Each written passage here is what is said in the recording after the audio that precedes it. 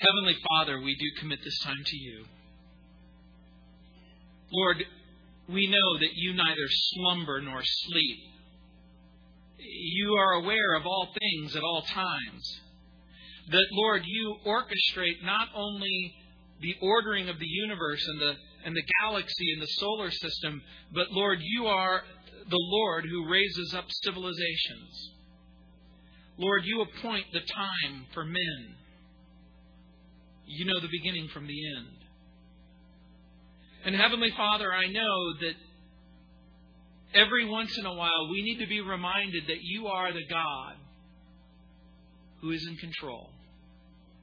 You are the God with the plan. The plan to redeem. The plan to forgive. The plan to reconcile. And so, Heavenly Father, this evening, Lord, I pray that each and every person within the sound of my voice would be prepared to hear what the Holy Spirit has to say. Lord, speak to our hearts. We pray these things in Jesus' name. Amen. Daniel chapter 2, beginning in verse 1. Now in the second year of Nebuchadnezzar's reign, Nebuchadnezzar had dreams, and his spirit was so troubled that his sleep left him. Then the king gave the command to call the magicians, the astrologers, the sorcerers, the Chaldeans, to tell the king his dreams. So they came and stood before the king, and the king said to them, I have had a dream, and my spirit is anxious to know the dream. Then the Chaldeans spoke to the king in Aramaic. O king, live forever. Tell your servants the dream, and we will give the interpretation. The king answered and said to the Chaldeans, My decision is firm. If you do not make known the dream to me and its interpretation, you shall be cut in pieces, and your houses shall be made an ash heap. However, if you tell the dream and its interpretation, you shall receive from me gifts, rewards, and great honor. Therefore, tell me the dream and its interpretation. They answered again and said, Let the king tell his servants the dream, and we will give its interpretation. The king answered and said, I know for certain that you would gain time, because you see that my decision is firm. If you do not make known the dream to me, there is only one decree for you. For you have agreed to speak lying and corrupt words before me till the time is changed. Therefore tell me the dream, and I shall know that you can give me its interpretation. The Chaldeans answered the king and said, There's not a man on the earth who can tell the king's matter. Therefore no king, lord, or ruler has ever asked such things of any magician, astrologer, or Chaldean. It's a difficult thing that the king requests.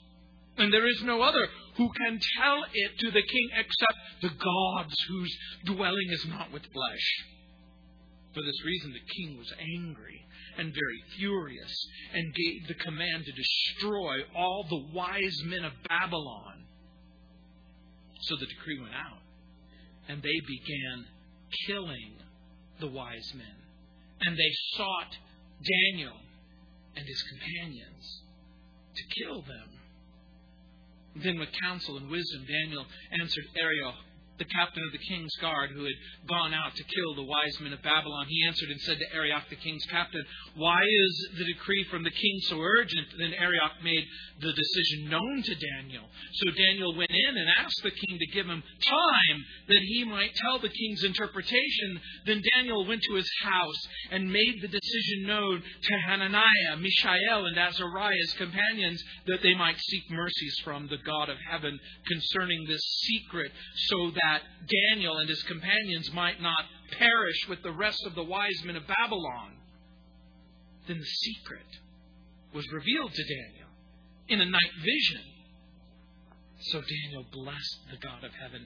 Daniel answered and said, Blessed be the name of God forever and ever, for wisdom and might are His, And He changes the times and the seasons. He removes kings and raises up kings. He gives wisdom to the wise and knowledge to those who have understanding. He reveals deep and secret things. He knows what is in the darkness, and light dwells upon Him or with Him. I thank You, praise You. O God of my fathers, You have given me wisdom and might, and have now made known to me what we asked of You, for You have made known to us the king's demand. Therefore Daniel went to Arioch, whom the king had appointed to destroy the wise men of Babylon. He went and said thus to him, Do not destroy the wise men of Babylon. Take me before the king, and I will tell the king the interpretation. Then Arioch quickly brought Daniel before the king and said thus to him, I have found a man of the captives of Judah who will make known to the king the interpretation. The king answered and said to Daniel, whose name was Belteshazzar, Are you able to make known to me the dream which I have seen and its interpretation?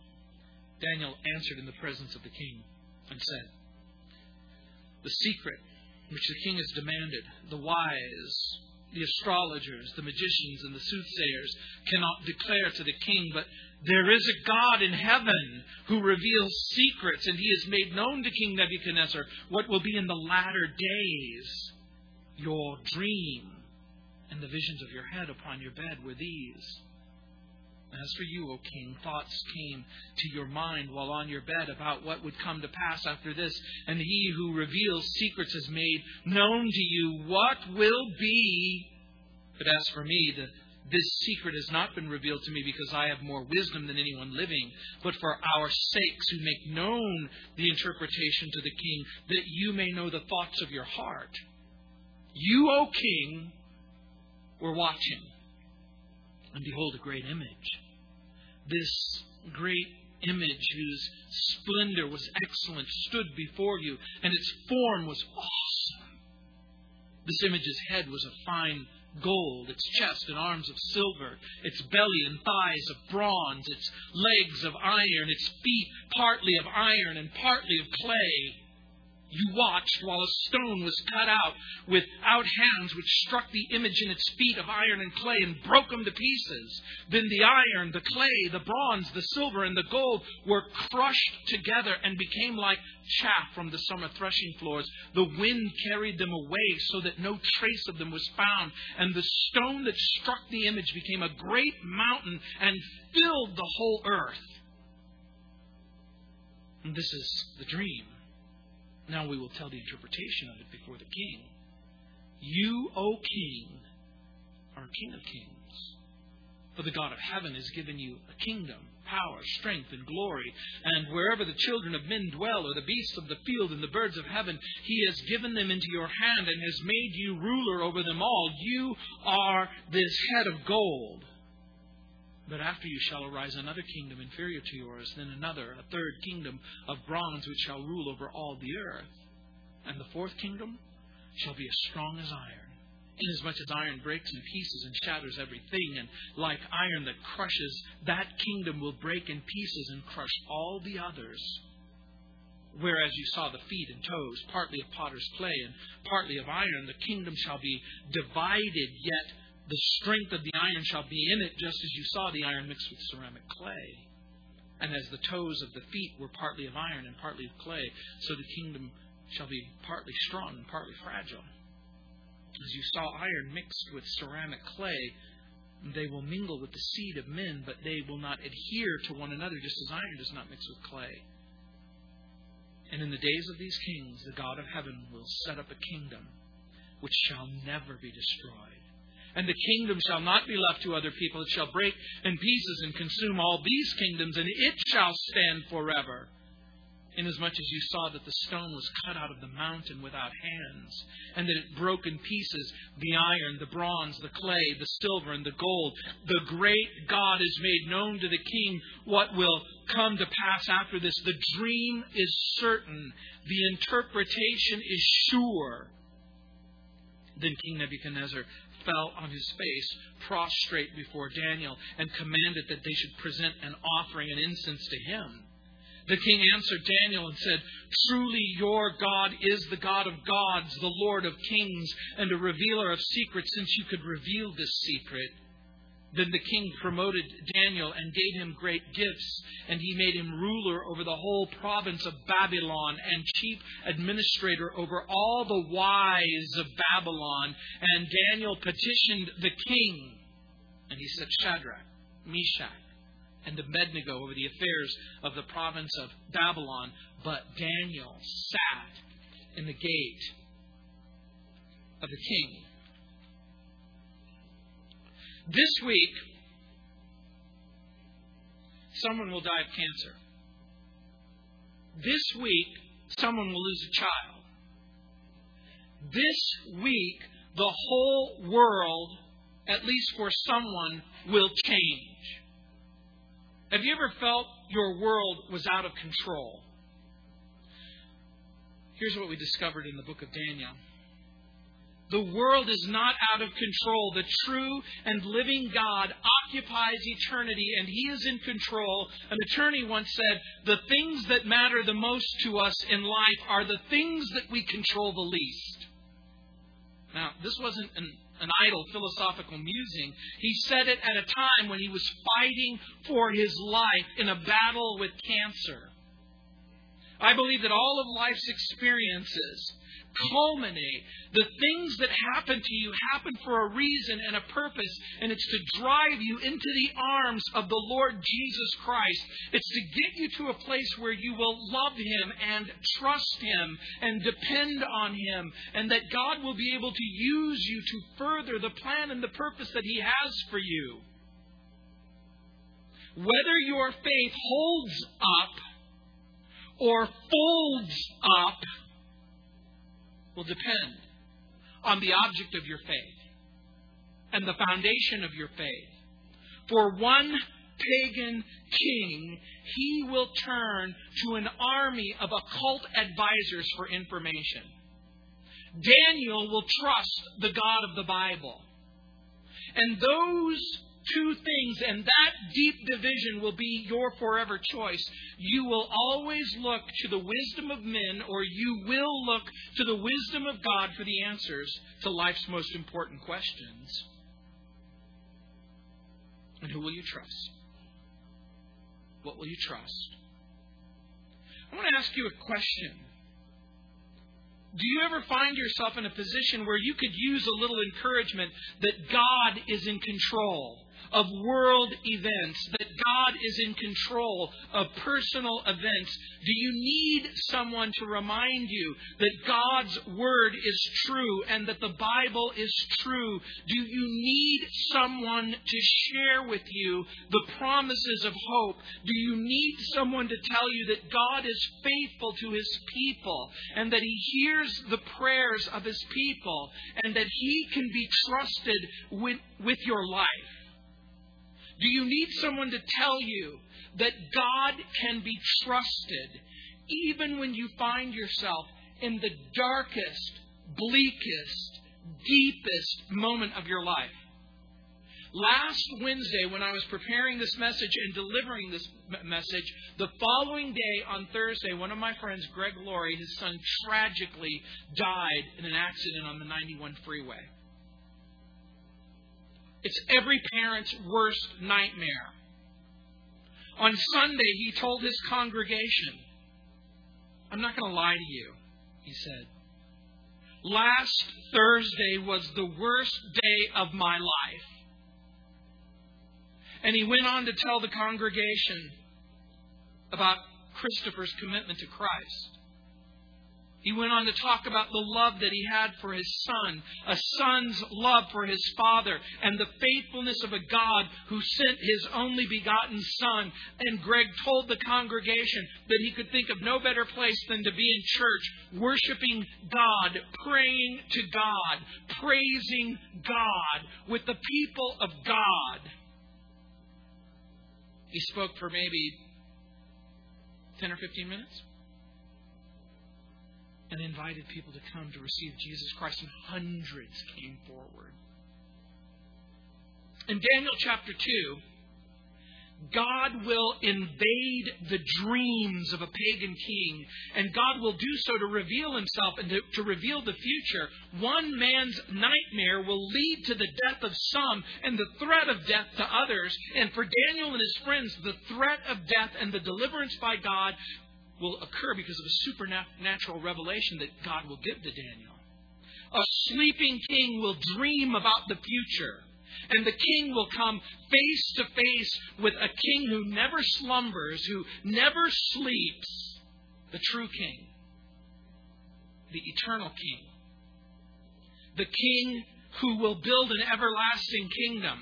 And we're going to look at the first part of the chapter. Next week, we're going to peek into humanity's future with a description and then discussion of the image in Nebuchadnezzar's dream. But it begins in verse 1. I call it Sleepless in Babylon. Read it for yourself. Now, in the second year of Nebuchadnezzar's reign, Nebuchadnezzar had dreams, and his spirit was so troubled that it left him. Now, King Nebuchadnezzar was made the king September 7th, 605 BC. That's before Christ. And for those of you who have problems understanding before Christ and AD, Anno Domini, after Christ, let me just give you a simple way to think about it. When you're a kid growing up, when you used to watch the rocket ship go up into space, remember they would have a countdown. 10, 9, 8, 7, 6, 5, 4, 3, 2, 1. Prior to the coming of Christ, the centuries are dated 10, 9, 8, 7, 6, 5, 4, 3, 2, 1. In 10 or 1000 BC, that's the time of David and Solomon. 900 is the divided kingdom. 800 and 700 is the time of Isaiah and Jeremiah. And 600 is the time of Daniel. 500 is the time of the Medes and the Persians. 400 it goes into the same time. In the 300s is the time of the Greeks. And 100 is the time of the Romans. And blast off, Jesus arrives. That's how you remember. He becomes the king upon the death of his father, Nabopolassar. And we're going to learn more about the character and the identity both of Babylon, the king of Babylon, and the culture of Babylon as we continue our study in the book of Daniel. Now, in this first verse, the king is having a dream. And in the third verse, he has a dream. Note, in the first, it's plural. And in the third verse, it's singular. This means that the king is having a reoccurring dream. Have you ever had a recurring dream? Have you ever had one of those dreams that day after day or night after night, perhaps when you were a child, perhaps even later in life, you had a dream and you dreamt it over and over again, one that confused you or upset you or annoyed you?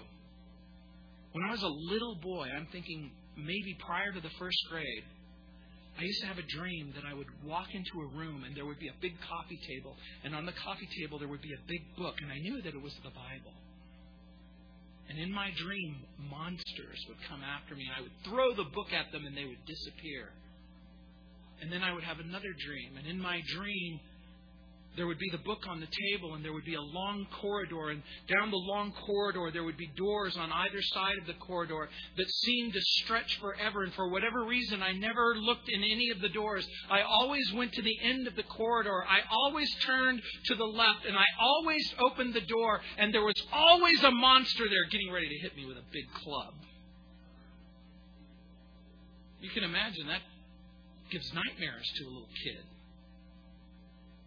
The story is told of a recurring dream that a former president used to have. It's not that president, it's a different president. It's Abraham Lincoln.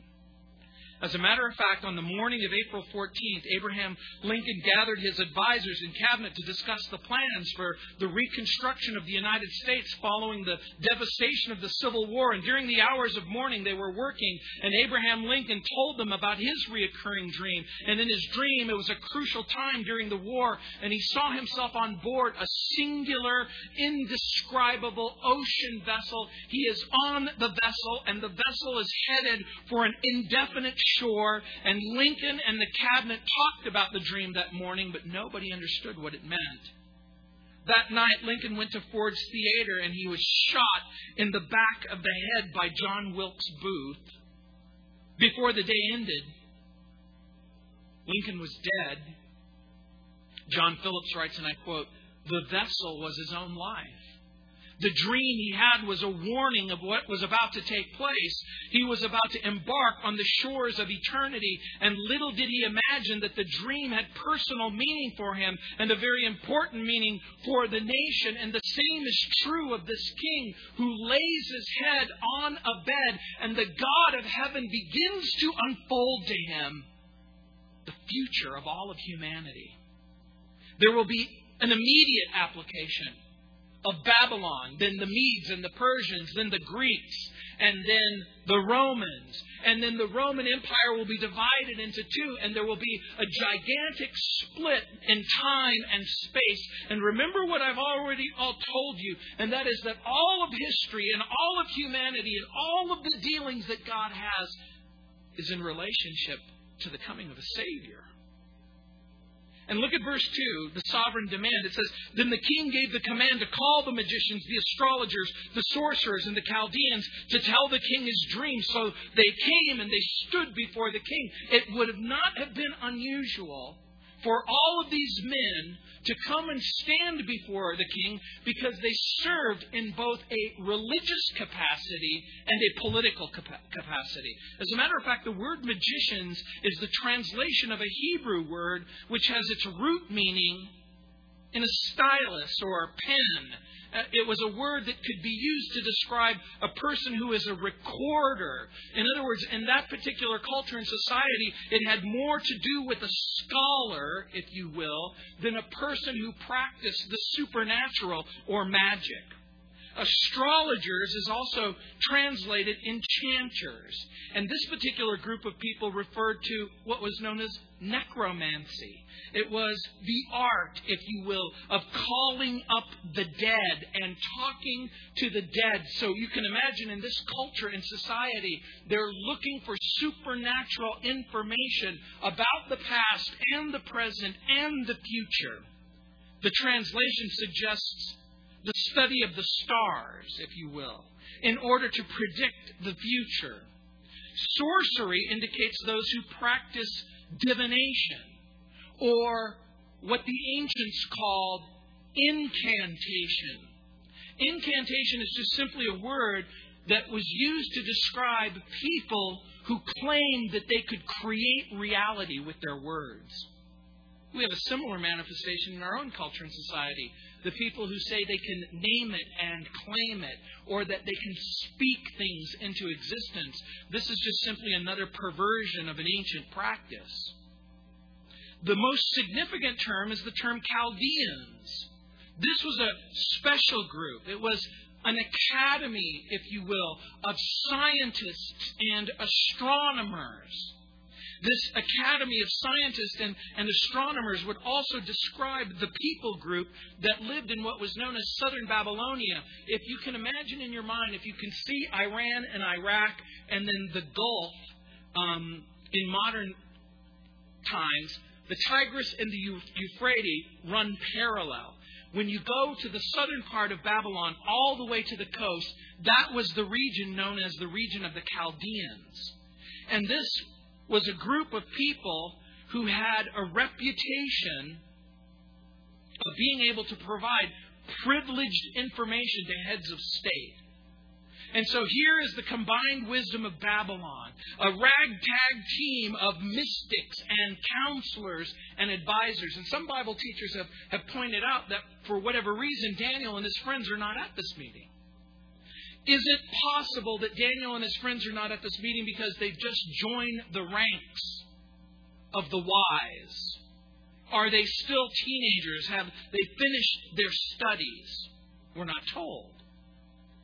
But in verse 3 it says, "And the king said to them, I've had a dream, and my spirit is anxious to know the dream." Now remember, in the first verse, King Nebuchadnezzar is troubled. And now in the third verse, he is anxious.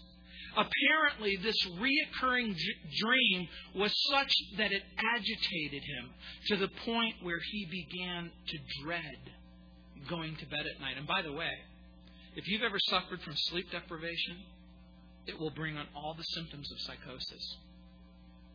And so over and over and over again, he has this dream. Does he know the dream? I'm going to suggest to you that he really does. Has he forgotten the dream? I'm going to suggest to you that he has not forgotten the dream.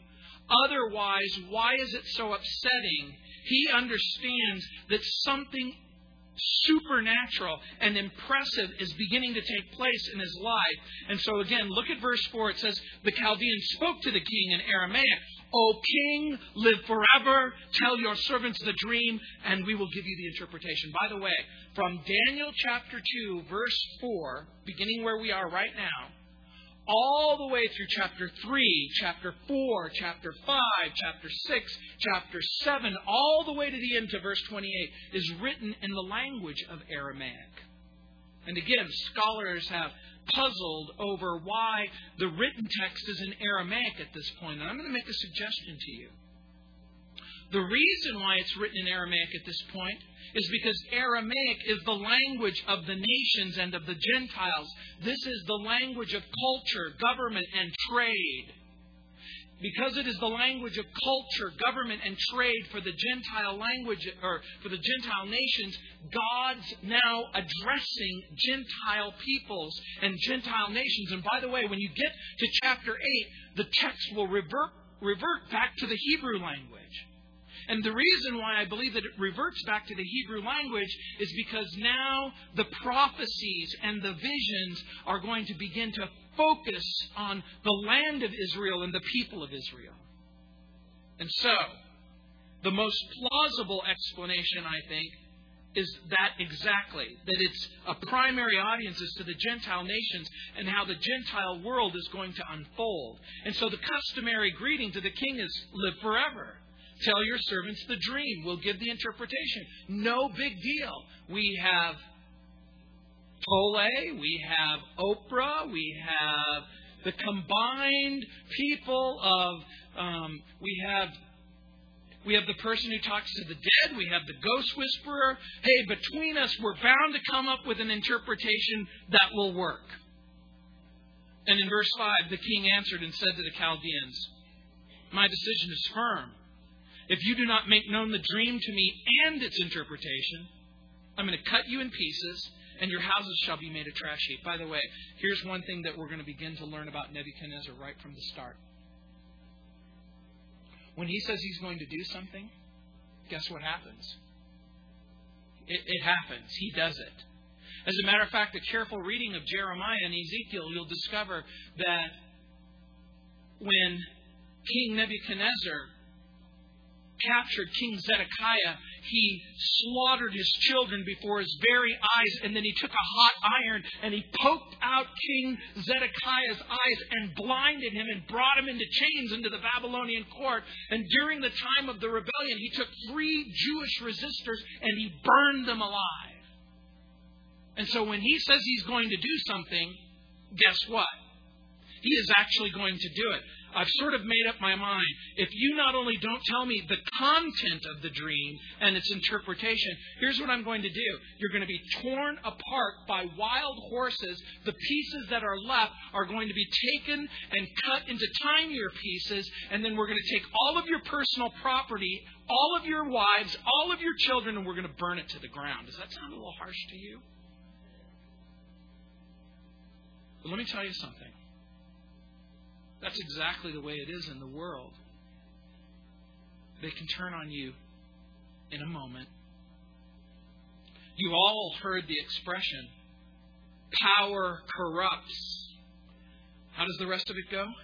Absolute power corrupts absolutely. You've heard of the golden rule? He who has the gold rules. And Babylon is the kingdom of gold. The king knows that anyone can fabricate a so-called interpretation to any dream. The king will put the wise men to the ultimate test to reveal both the content of the dream and its meaning. And if you don't, you're going to die. Verse 6, however, if you tell the dream and its interpretation, you shall receive from me gifts, rewards, great honor. Therefore, tell me the dream and its interpretation. They answered and said, let the king tell his servants the dream, and we will give its interpretation. What's a worldly wise counselor to do? Stall for time. Did we hear you correctly? Do you remember the scene from The Princess Bride? Where the guy goes, "You bested my giant, which means you must have great strength, but you also defeated my Spaniard, which means you must have studied. And in studying, you discovered that life is mortal, and therefore you shoved the cup away from you as far as possible." And remember, the other guy says, "Truly, your intellect is dizzying." Remember, it's exactly what's happening. He's stalling for time. And they're stalling for time. In verse 8, the king answered and said, "I know for certain that you would gain time, because you see that my decision is firm." The king is basically making it known. You will give me exactly what I want, or you will die. And in verse 9 it says, "If you do not make known the dream to me, there's only one decree for you have agreed to speak lying and corrupt words before me till the time has changed. Therefore tell me the dream, and I shall know that you can give me its interpretation." You understand what's happening? The king trusts no one. That's what mental and emotional distress will do. That's what sleepless nights will do. That's when you stay up and you're wondering about your own future. It will mean that the people who are closest to you, your closest advisors, you won't trust them. King Nebuchadnezzar, I'm going to suggest to you, doesn't even trust himself. And he does the most wicked and sinister thing of all. He demands the impossible from those who are closest to him. Has anyone ever demanded something that was impossible from you? I want you to do the dishes, but I'm not going to give you any water and I'm not going to give you any soap. I want you to pay the bills, but I'm not going to make any money for you to pay the bills. Look at verse 10. The Chaldeans answered the king and said, "There's not a man on earth who can tell the king's matter. Therefore, no king, lord, or ruler has ever asked such thing from any magician, astrologer, or Chaldean." Verse 11. It's a difficult thing that the king requests. And there's no other who can tell it to the king except the gods. The word here is the same word that we would understand to be like Elohim, whose dwelling is not with the flesh. Here's what the king's counselors respond with. Look, king, O king, you're asking us a question that only God can answer. And here's what they're basically saying. O king, we are human beings. We're not really gods. You know, it's an interesting thing when you put a person in a position of authority and responsibility and they act like gods and they talk like gods. But when you ask them to have God-like understanding of a typical situation, they go, "Hey, look, we can't help you." You know, if this tells us anything at all, it tells us that people who search for answers in the world of the occult are bound to be disappointed. There was a time in my life, before I became a Christian, that I did serious search into the world of the occult. I couldn't read enough about psychics and mystics and mediums and astrologers. I myself would begin to read palms and tarot cards and those who speak with the dead. I went into a little journey myself because I was convinced that there was a supernatural world and there was supernatural powers out there. But you know what? Here's what we know. Those who claim those powers can stir up a little curiosity. And they can stir up a little fear. But I've never met a single psychic. I've never met a single medium who in some way didn't misrepresent God or distort the Bible or distort the Bible's teachings. Many years ago, I was on a television program with Lee Strobel. And it was my duty to debate with the medium or the occultist, this woman who talked with the dead. And she said, "Oh, yes, Lee, I've got this gift of speaking with the dead. She had that sort of accent of being touched by an angel. Yes, I can speak with the dead. God has given me this gift of being able to speak with the dead." I said, "Leah, well, could you ask her a question? How is it that the Bible prohibits the speaking of the dead? Why would God give her a gift of speaking to the dead, yet insist that the children of Israel never, under any circumstances, conduct mediums and seances or conduct conversations with the dead? And she says, well, it all depends on what Bible translation you use. I said, I have 36 translations of the Old Testament, 2 in the Hebrew text. None of the translations make the prohibition an affirmation. And then she said, well, you can't believe everything in the Bible. And then I said, well, which parts are false? And you know what the answer is. It's the parts that she disagrees with. And then I asked her an important question. I said, has a spirit ever lied to you? And you could hear the wheels turning, even though there's silence in the background. Well, if I say yes, then he'll say, why believe any of them? If I say no, it's a complete fraud and a lie. What do I do here? And she said, the spirits have never lied to me. And you could tell everyone in the television audience knew that she was lying. Chuck Swindoll writes, they cannot discern the depths of his counsel. They cannot communicate his heart. They cannot reveal his program. Sovereignty and sorcery are as far apart as heaven and hell. And you know what? The same is true of each and every one of you and everyone in your family. There are dark moments and there are painful moments and there are difficult moments. And you yourself or someone that you know in that dark moment is going to look for information from a supernatural source. Some people wonder if God even exists. A.W. Tozer made the remark, what we believe about God is the most important thing about us. And yet our culture is filled with subtle and not so subtle suggestions that God is unreachable, unapproachable, inaccessible. We're flooded with New Age lies, assumptions about God that aren't based on biblical revelation. We're told lie after lie, and then the lies are repeated. God is whatever you want Him to be. There are many paths leading to God. God is now more tolerant than He's ever been before in any time in the past. God has never personally suffered. God is obligated to save followers from other religions. God takes no responsibility for natural disasters. God doesn't know our decisions before we make them. That's called the open view, and it is a lie. The fall ruined God's plan. We have to choose between God's pleasure and our own pleasure. And the biggest lie of all, God helps those who help themselves. You know why that's a lie? Because the Bible says exactly the opposite. God helps the helpless, the hopeless, the person who has no other option. And look at verse 12. It says, for this reason the king was angry and very furious, and he gave the command to destroy all the wise men of Babylon. By the way, the expression wise men does not appear in the original text. You'll notice in your Bible the word men is italicized. It's a word that is a descriptor, if you will, of the sum and the substance of all of those people who claim human knowledge quite apart from the revelation of God. And remember, the king's hostility is really directed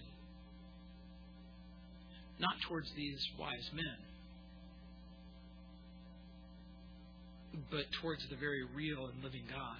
And by the way, that's true in most of our lives and most of our families' lives. When people are angry with you, when they're mad at you, when they're so upset with you because you're constantly opening your Bible, you're constantly pointing to chapter and verse, you're constantly quoting the Scripture, and you're driving your family and your friends nuts. It isn't because they hate you. It's they hate the God behind the words that you're speaking.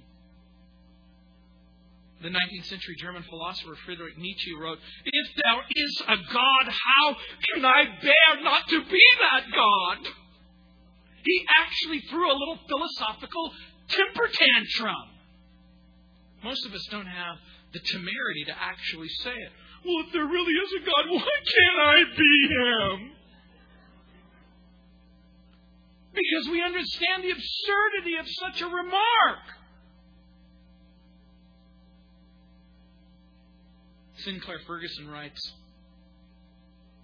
what haunted him about his dream was that, and as we shall see, God was saying in it, Nebuchadnezzar, your kingdom may be great, but it will fade away and decay. Only the kingdom I build will stand and last forever. It will break in pieces and consume all of those other kingdoms, and it will stand forever.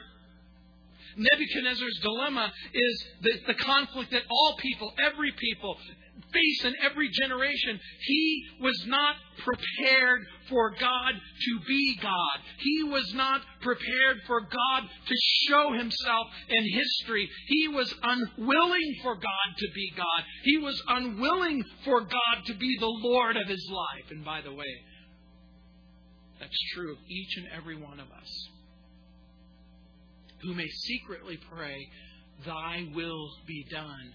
But deep inside of our heart and our lives, we stamp our feet and we raise our hand and we insist on having our own way. And so the decree went out. And look what it says, and make no mistake about it. The decree went out and they began killing the wise men. And they sought Daniel and his companions to kill them. Guess what? The king's dream has become every person's nightmare. The net result is going to be their death. Now here's a question for you. How does Daniel remain so calm in the midst of crisis? How does Daniel remain so calm, again like the Princess Bride, when death is on the line? You know, again, it's my great privilege to work with law enforcement officers. And you know why law enforcement officers can remain calm in the most adverse and difficult circumstances? It's because they're trained. They're trained. They're trained to position themselves between the innocent and the evil. Arioch, the captain of the king's guard, is there to kill Daniel. He is there to kill his companions. Now, I want you just for a moment to pause, and I want you to ask yourself this question. If Arioch all of a sudden showed up in your life and he is there to put you to death, what do you do? What do you do when the person shows up with a death warrant for you? Do you panic? Do you run? Do you shift the executioner's attention elsewhere? Again, Bible teacher Sinclair Ferguson points out Nebuchadnezzar's response gives us insight into the nature of all human beings who live their lives apart from the true and the living God. Remember, Daniel is going to respond to the king's insecurity and hostility. Think about what's happening. The powerful king of Babylon has everything that money, power, privilege, birth, fame, military might can provide. King Nebuchadnezzar is building an empire. The king is embarking on a construction project. The Hanging Gardens of Babylon will be one of the 7 wonders of the world. Why is this dream causing such trouble and such anxiety? Why is it with this man who has everything that when he goes to bed at night, he dreams, but he's still a child with nightmares and terrors? It's because Nebuchadnezzar, like so many of us, his dreams, his goals, his ambitions, his legacy are simply man-made mirages. They're images in the desert. He lives for this world. His horizons may extend to a couple of generations. His ambitions are to provide for his children and his grandchildren. But beyond that, even his kingdom will one day collapse, and the world will change, and everything he lived for and everything that he dies for will become nothing more than a mound of trash. But we were meant to live for so much more. We were meant to live and experience friendship and relationship with God and Christ, Augustine's oft-repeated statement is still true. The human heart is restless until it finds its rest in God.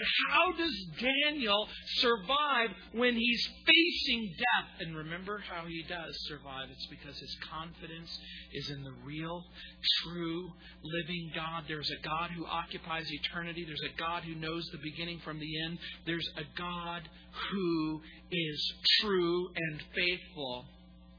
And by the way, in the end, God doesn't divide the world into haves and the have-nots. Unless, of course, it's those who have Christ and those who don't have Christ.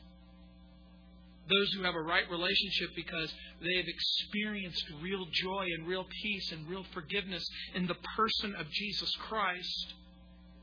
The lust of the flesh, the lust of the eyes, the pride of life, everything that's in the world, the deceitfulness of riches, the desires for the world don't satisfy. King Nebuchadnezzar will secure a kingdom. He will have power. He will have possessions. But guess what he won't have? He won't have peace.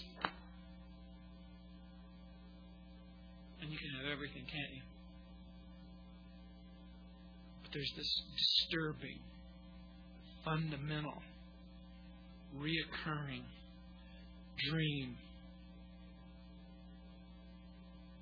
when nobody else is watching and nobody else is looking, and when you lay your head on the pillow and you realize that your life might be one big fantasy.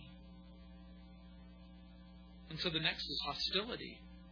As we see the portrait of the king emerge, it's a portrait of humanity, insecure, hostile to God. And that's the key. Nebuchadnezzar is at war with the world, and he's at war with his counselors. You want to know why? Because he doesn't have peace in his heart.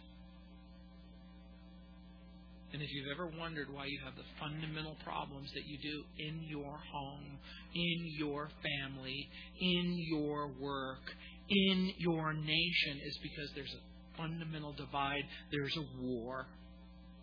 Nebuchadnezzar is at war with the world. And guess what? He is arguably the most powerful human being on the planet Earth. And what he's trying to do is bend everything towards his will. By the way, does it bother you? Are you a little bit resentful that one human being can have that much power over another human being? Have you ever had that experience in your life? Where someone took complete control of your life much against your wishes? It's happened a couple of times in my life. You know when it was most pronounced? There's been a couple of times in my life where a person's taken a gun and they've stuck it in my chest and they threatened to pull the trigger. You know what goes through a person's mind when that happens? I'll tell you what went through my mind. It was, my wife is going to be so angry. She's invested a lot in me. And for you to just kill me for no good reason, you're going to face one angry Hispanic lady. This is one of the great wonders of marrying a Latina. Here, hold my baby. We're going to fight. I feel sorry for the person who takes my life. Daniel has the courage to probe the circumstances, but he also has the confidence in God to offer an alternative. That's exactly what happens. Look at verse 14. Then with counsel and wisdom, Daniel answered Arioch, the captain of the king's guard, who had gone out to kill the wise men of Babylon. This is the person who's showing up to kill them. Verse 15, he answered and said to Arioch, the king's captain, why is the decree from the king so urgent? Then Arioch made the decision known to Daniel. He didn't have to, but he did. Do you know why he does? Because Daniel has favor with God and with man. And it's very clear that for whatever reason,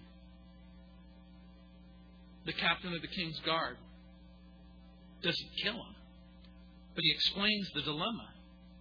And as he explains the dilemma, he apparently takes Daniel before the king. And then look in verse 16, it says, so Daniel went in and asked the king to give him time, that he might tell the king the interpretation. And the captain of the guard appears before the king with the man that he was supposed to kill. Now think about how dangerous that is. I thought I sent you to kill this guy. O King, live forever. He says He can make all your dreams come true. Remember what you asked for. You needed someone who would tell you both the content and the intent of the dream. And then in verse 17 it says, Then Daniel went to his house and he made the decision known to Hananiah, Mishael, and Azariah, his companions. Remember them from chapter 1? And in verse 18 it says, that they might seek mercies from the God of heaven concerning this secret, so that Daniel and his companions might not perish with the rest of the wise men in Babylon. Here's what Daniel needed. He needed time to pray. Because even Daniel, in all of his wisdom, didn't know the dream and couldn't interpret the dream without the Almighty and everlasting God. And this becomes an important issue for each and every one of us. Daniel needed time to hear from God and to seek the Lord. And it would seem that men have already died, and Daniel and his friends are next. Here's the question. Is the situation hopeless? It sure looks that way. But guess what? Their hopeless situation becomes the opportunity that God is looking for to show Himself strong for those who will trust Him. And sometimes that's exactly what you need. To trust Him. In that dark moment, in that bleak moment. And each and every one of you, like my friend Greg Laurie, I hope it's not today and I hope it's not tomorrow. But each and every one of you will have one of those days that are the darkest day of your life. And your faith will stand. Guess when it begins? When you're at the end of your own abilities, when you're at the end of your own resources, when you're at the end of your own answers, and the clock is ticking. The clock is ticking. Lord, pretty much need to hear from you. Because in a few minutes, I'm going to die. And by the way, the Lord will often put us in situations where only He is sufficient. And Daniel knew that. So Daniel prays with his friends, and they wait upon the Lord. I'm going to ask you probably the most simple, and it might even seem superficial, question in the whole text for tonight. Why did God answer Daniel's prayer? It's a pretty simple question, isn't it? Why did God answer Daniel's prayer?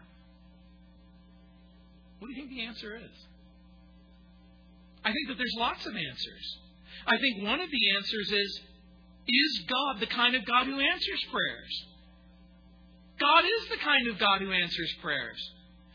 Daniel is available. Daniel is willing to pray. Daniel is willing to risk and ask. And you might be thinking, what risk? He's being threatened that he's going to be chopped into pieces and everything that he understands and knows is going to be... it's not much of a risk when a person's standing there with a gun and says, unless you can... they stick crackers in your mouth and say, okay, now repeat the ABCs. Have you ever eaten like salt crackers and people go, they try to whistle? It's just not possible. You have to spit out the crackers. Or you have to do something else. Daniel asked, and I'm going to suggest to you, the reason why God answered Daniel's prayer is because he asked. And he made himself available. And he asked in humility.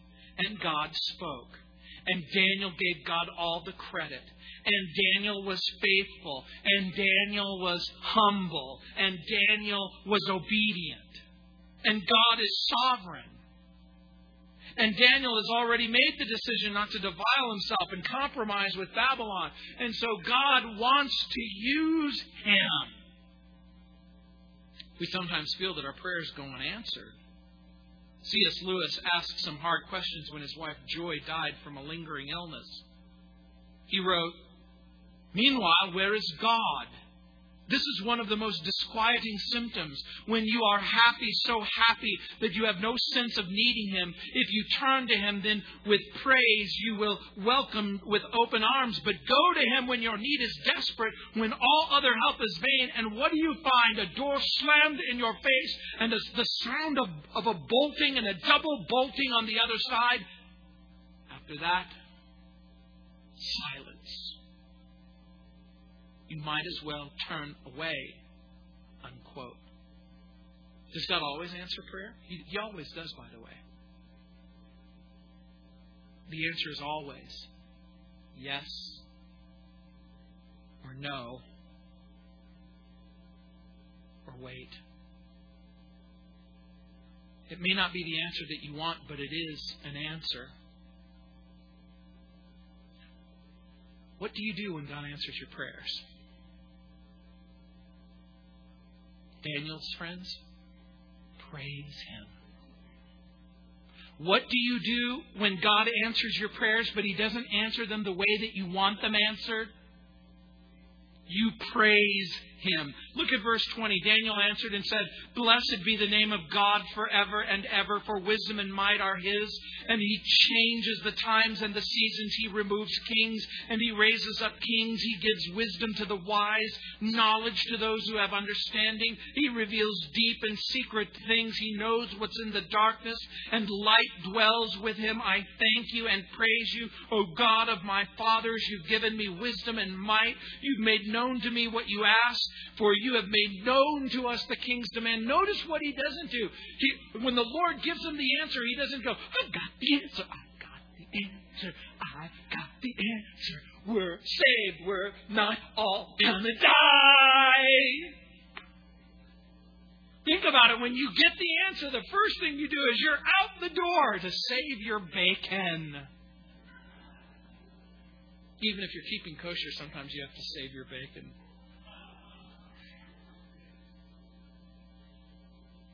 You give God praise. It's simple enough to say that He gave God praise. But I want to just give you a couple of reasons that the same is true for me and the same is true for you. That when God answers your prayers, praise Him.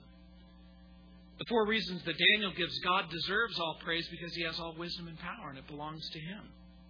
God knows everything. He knows all things well. He knows what to do in every circumstance. He is powerful. He can do anything to accomplish His purposes on the earth. He can and will deliver His people from crisis of life. And it might be deliverance in life. It might be a deliverance in death.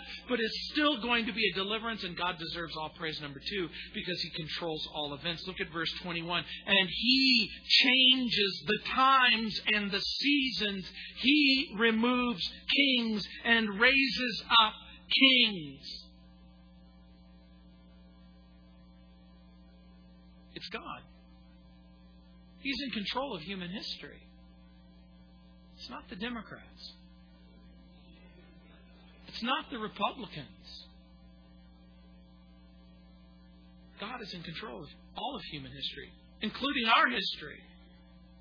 God alone raises up rulers. He deposes rulers. And although the rulers may think that they've obtained the power and they did it on their own effort, based on their own charisma and their own ability and their own genius and their own oratorical skills, they're deceived.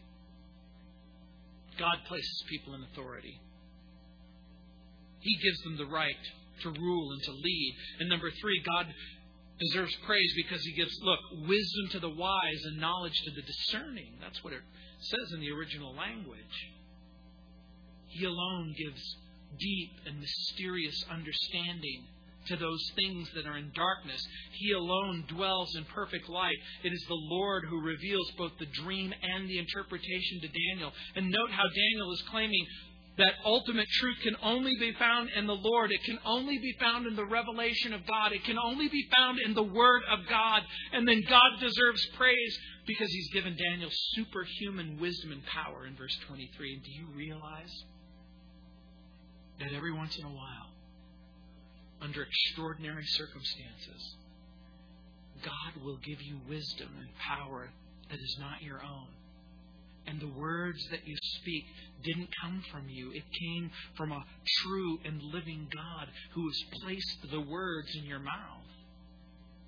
And you'll note something else. Daniel takes time, significant time, to praise God and worship God and express his love and admiration and appreciation to God. He expresses love and admiration to his insurpassable wisdom and knowledge and understanding and mercy and grace. And he does all of these things before the king removes the decree for execution. God's the true God. He's not just some tribal deity.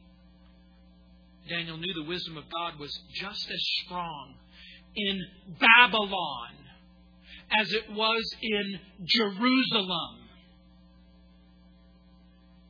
God's power isn't just in the past, and it isn't just in the story, and it isn't just in the Bible.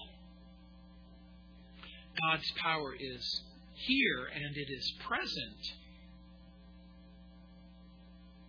By the way, where was the safest place in the world to be if you were Daniel and his friends? It doesn't sound like Babylon's a safe place, huh? Especially if you have a king who has a nightmare, and in the midst of the nightmare he decides that he's going to kill everybody. That doesn't seem to be a safe place to be. But remember. Do you remember David?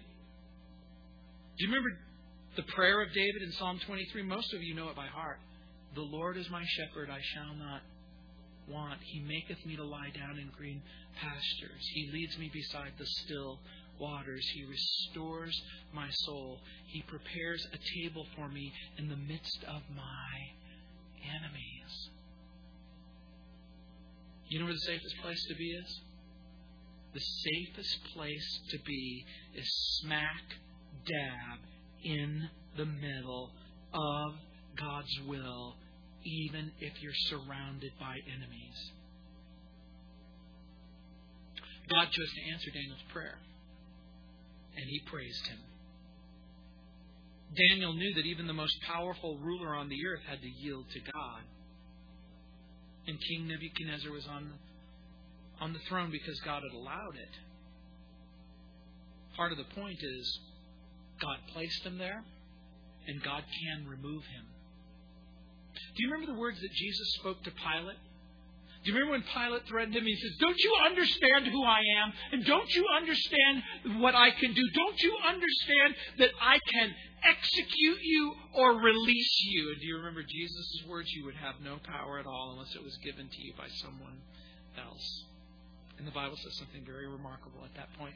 He says, from that moment on, Pilate sought to release him.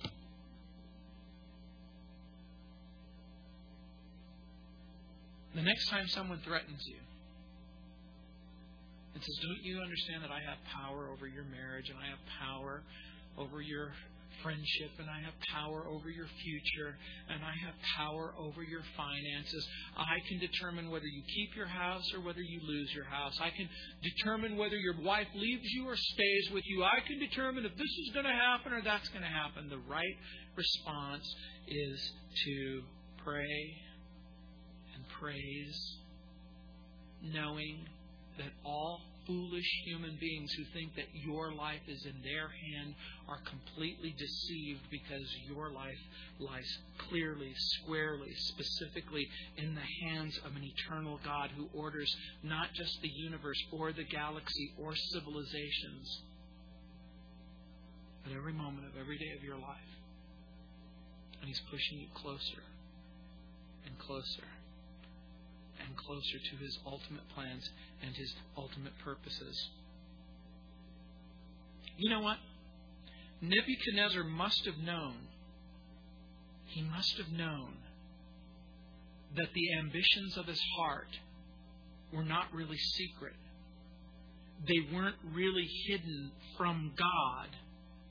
and that the true and the living God could reveal the truth not only about His heart, but every heart. Not just about His future, but every future. But that's for next week. Heavenly Father,